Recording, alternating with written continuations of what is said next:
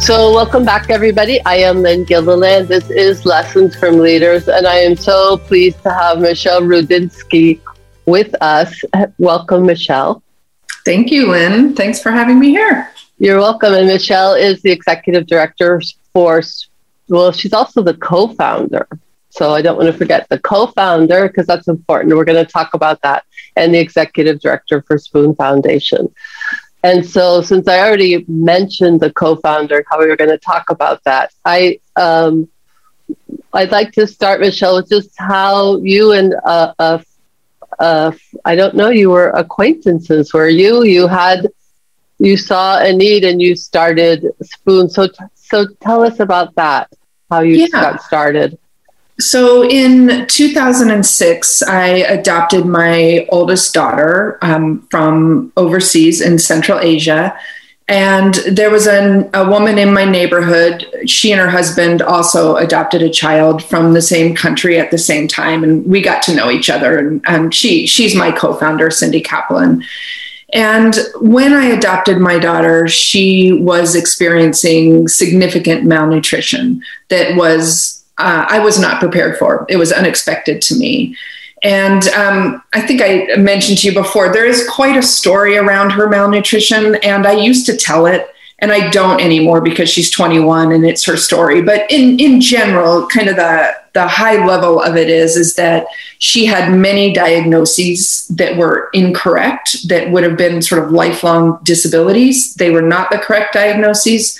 It turned out she was malnourished. And as soon as she started getting good food, activity, attention, love, vitamins, vitamin D being the important one, iron, therapy, like physical therapy and whatnot. But as soon as she started getting all of that, she took off. She literally grew 7 inches in the first year after adoption. She started walking for the first time at age 5.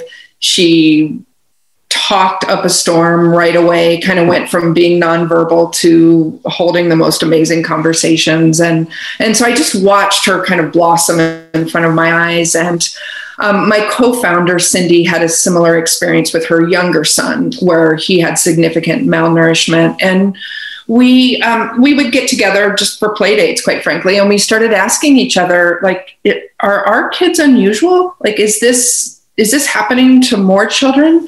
And we started doing a little bit of research into, is malnutrition an issue for children living outside of families? So children in residential care, that's called different things in many countries. In our children's countries, it was called baby homes. That's like an orphanage for young children. And we started to kind of explore, is that an issue? And honestly, couldn't find any solid answers and could not find any organizations who were addressing that. We originally thought maybe we'll go do some volunteer work somewhere, and we couldn't find an organization. And so it just led to us reaching out to who ended up being the right people, networking with them, and saying together, like, let's solve the problem. And so that was the beginning of Spoon.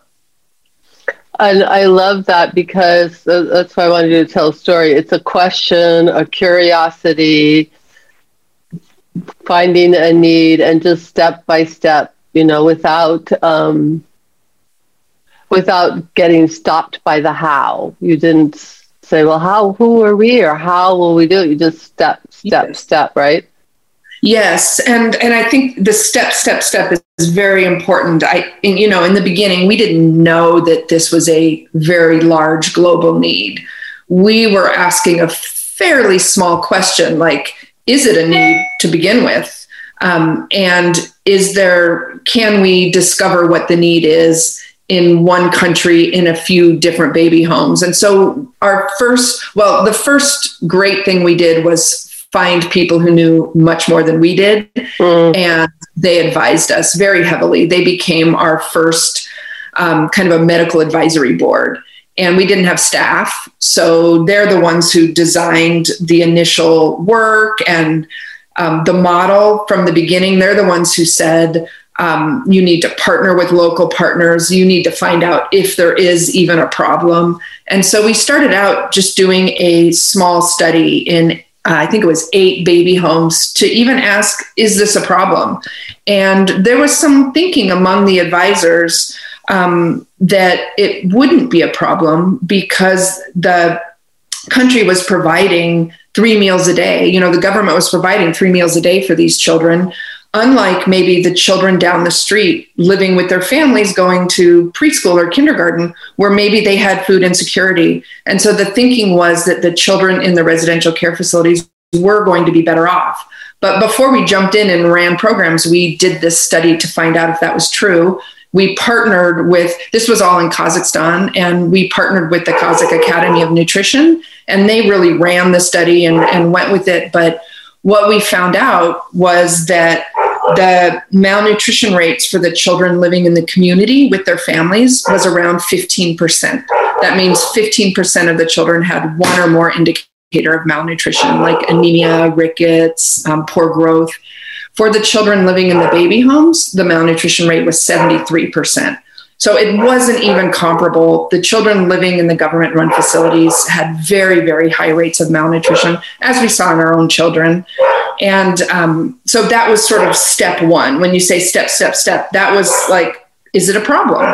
What's our model? And it was sort of solving for those steps first. And I also want to thank you for that story and pull out the people, you had advisors, you asked for help, and they gave you their time, even though you didn't know this field, you didn't know, this wasn't your area. I think that's something significant also, that people saw something in the both of you to give you their time and advice and wisdom. They gave a lot of time too. This was a group of physicians and PhDs and scientists, and they gave hours and hours and traveled for us. Traveled and helped advise and multiple times. So yes, they gave a lot of time. Right. So what have you learned about being a leader? Since that's my favorite topic. What do you know now that? What have you learned? Oh, that's a good question. And there's a big answer, I suppose, over the years. So when we started out, Cindy and I, as co-founders, I was working full time, and I'm a single parent, and she was not working. She was a parent of a child with significant needs, but she became the executive director. And so for the first, I can't remember my math, but I think 8 years. For the first 8 years of Spoon, she was the executive director, and I held multiple different positions depending on the need and our growth. And then I became the executive director in 2016. And so even since 2016, I've learned a lot about being a leader. I think I'm a very different leader now than I was 6 years ago. And gosh, I don't even know where to start. I think I started out leading just kind of hoping everything would fall into place and just sort of trusting that things would happen as they were meant to happen. And there's some truth to that. I think that is the case sometimes. But I had to learn how to be much more intentional. And I had to plan things out and have goals and recognize that my initiation is what was really going to move things along.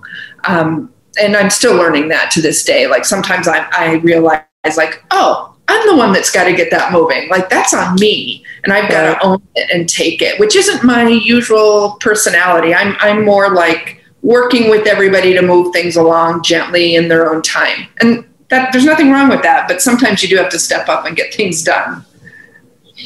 I love the self-knowledge, the like knowing this is what's comfortable for me, but the organization or the staff also need me to do this other thing. And what I make up about what you're telling is you have to kind of remind yourself, oh, that's right. Because it's not your natural style, right? So you have to like, oh yeah, I got to do that too. That's what I like about that story. Yeah. And so I'm also wondering, like, since you were the do everything, and then you became took over as the executive director, was it, what surprised you about being in that position that you thought you knew, but then when you got in it, you were like, oh, I didn't realize this? Yeah, a lot. How much fundraising is involved? No. My co-founder, Cindy, is a natural fundraiser. I don't know that she'd call herself that, but she's good at it, and she made it look easy. And I don't think I realized how big of a role that would be. Also, I mean, just how things change constantly.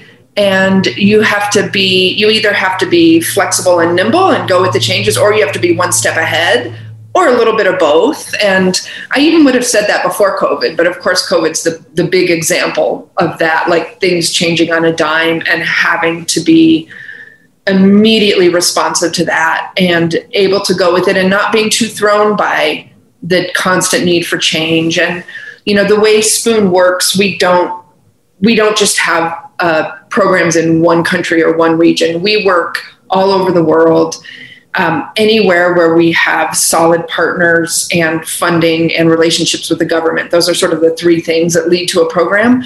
And that constantly changes. We might, in one period of time, have like 6 really solid programs in 6 different parts of the world. And all of a sudden one ends and 2 more begin.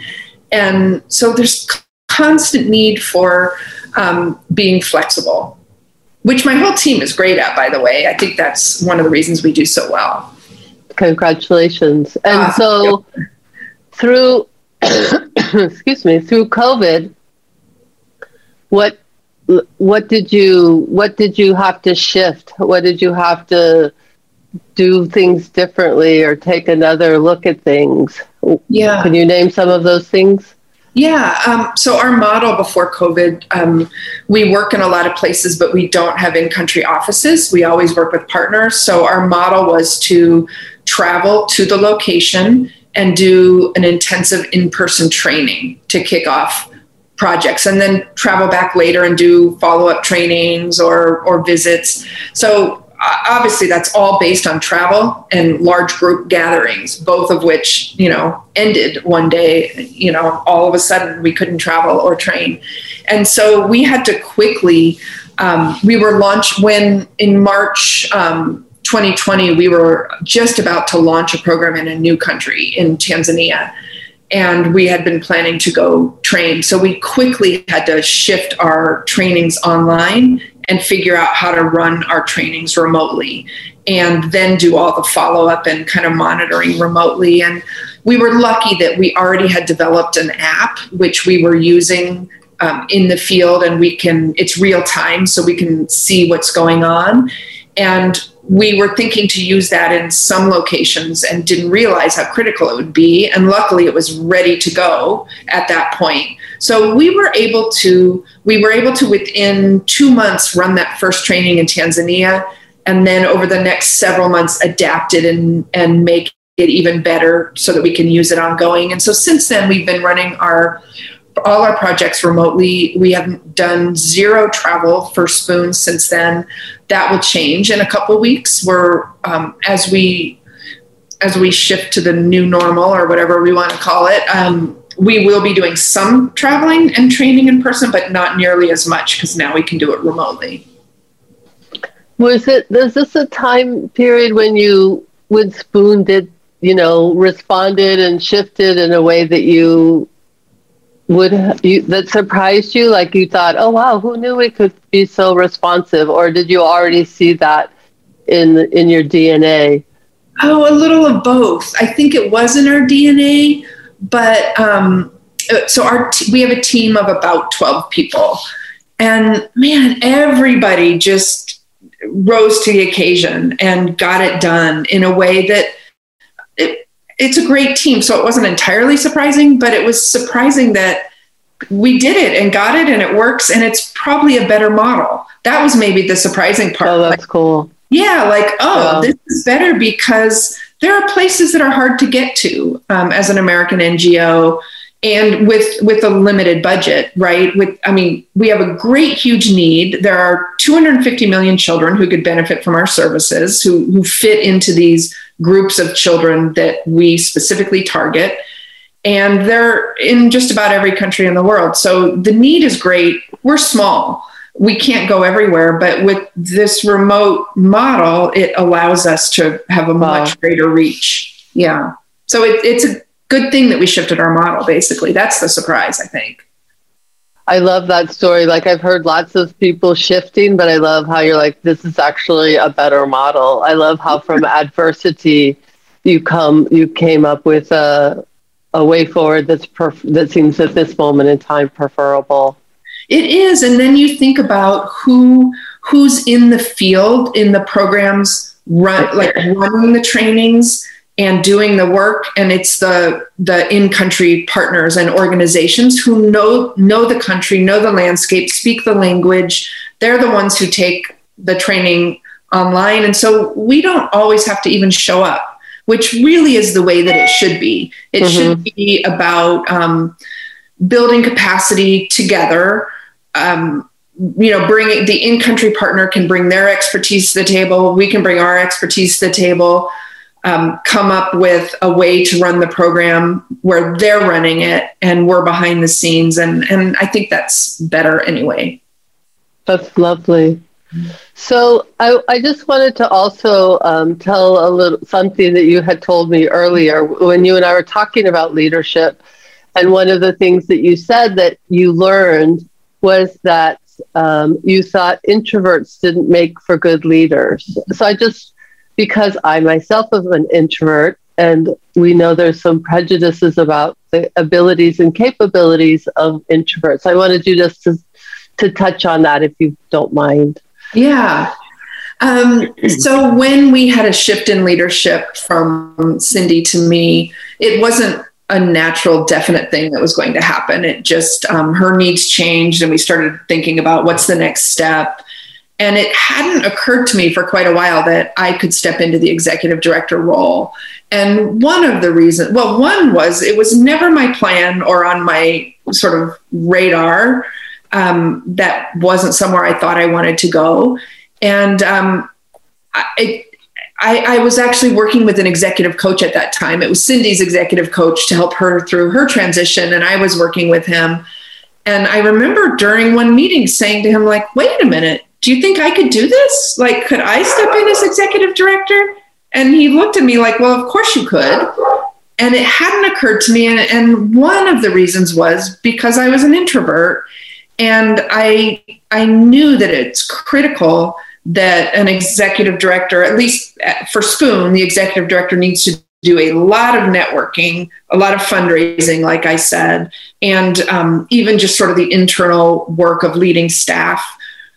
In my mind was like the work of an extrovert. And I now know that's not at all true. And I'm very aware as an introvert, like I love networking. It's not that introverts don't like networking or chatting. It's just maybe it wouldn't be their go-to. Maybe like if I had a choice of sitting at my desk and working all day with my head down or going out and networking with 50 people, I'd probably choose my desk. But I like the networking. It's actually one of my favorite things to do is to talk about Spoon with people. So I just had to make that internal shift like, oh, wait a minute, I've got the skill set for this. And it doesn't require an extrovert. There's also like the belief. So thank you for telling that because you added more color to it. There's also like this belief that I could do this. So there's like a little click that happened. Mm-hmm. Whoa, I could do this. So that's another thing I wanted to pull out from your story. You have to shift your thinking. Mm-hmm. So it could be you. Yeah. And it wasn't even that I was thinking I can't do this. And then I realized I could do this. It wasn't even on my radar that it would be a thing for me, which is too bad, right? Like, why was that? Like, is that, I don't know. I don't know why I didn't have maybe better plans for where I could go. Yeah. Yeah. But I don't think that's unusual. especially for women. Yeah. Yes. Yes. So you look back at your trajectory. You can look back to whoever you want, to whatever age. And what advice would you give your younger self? Yeah, this is a hard question. And I think maybe I just touched on it a little bit. I think I would tell my younger self maybe to map out the future that I want for myself a little more intentionally and think about the potential for kind of personal and professional growth and to aim for that. And granted, my younger self wouldn't have known the possibilities. My background is not in international development. I'm a speech language pathologist who kind of comes from the medical model background. So I wouldn't have known this was a possibility, but I think mapping out more potential for growth and aiming for that is what I would tell my younger self. I love that. Thank you. So I love your story. I love that, I love the way you guys started, the way you just kept being curious, the way in my mind, you said, well, why not? Why not? Let's try this. And then just your own leadership, to be like, well, wait, I could do this job. So I thank you so much for coming and sharing it with us. I'm hoping that others can see themselves in your journey and take inspiration from that. Well, thank you so much, Lynn. I appreciate this opportunity and I love chatting with you. I love chatting with you. Oh, we didn't mention though, which I did want to mention, which is you had been telling me before we got on that your Spoon Foundation had been doing some work and suddenly right now in this moment as we're speaking, there's been a lot of fruition. I just wanted you to touch on that so we can celebrate with you. Oh, thank you. Yes. Part of the last 2 years has been shifting our model, and we did do that pretty quickly. But what we also had to do was sort of line everything up for the new way of doing work. And that takes time, new partnerships, new relationships and permissions, kind of getting buy-in at all different levels. And in the last couple of months, it's just all coming together. We launched a new program in Zimbabwe yesterday. We're launching a training in Croatia in a couple of weeks, which is also a new location, and some other places as well. Like April and May are just going to be really, really busy. I mean, they've already been busy getting ready, but now it's all happening, which is very exciting. We would love to see it. Congratulations. I just wanted you to be able to say that so we could celebrate with you. So, Michelle, thank you so much for coming on the podcast, and we will keep in touch with you. Great. Thank you so much. Thank you. Bye, all. See you at the next one.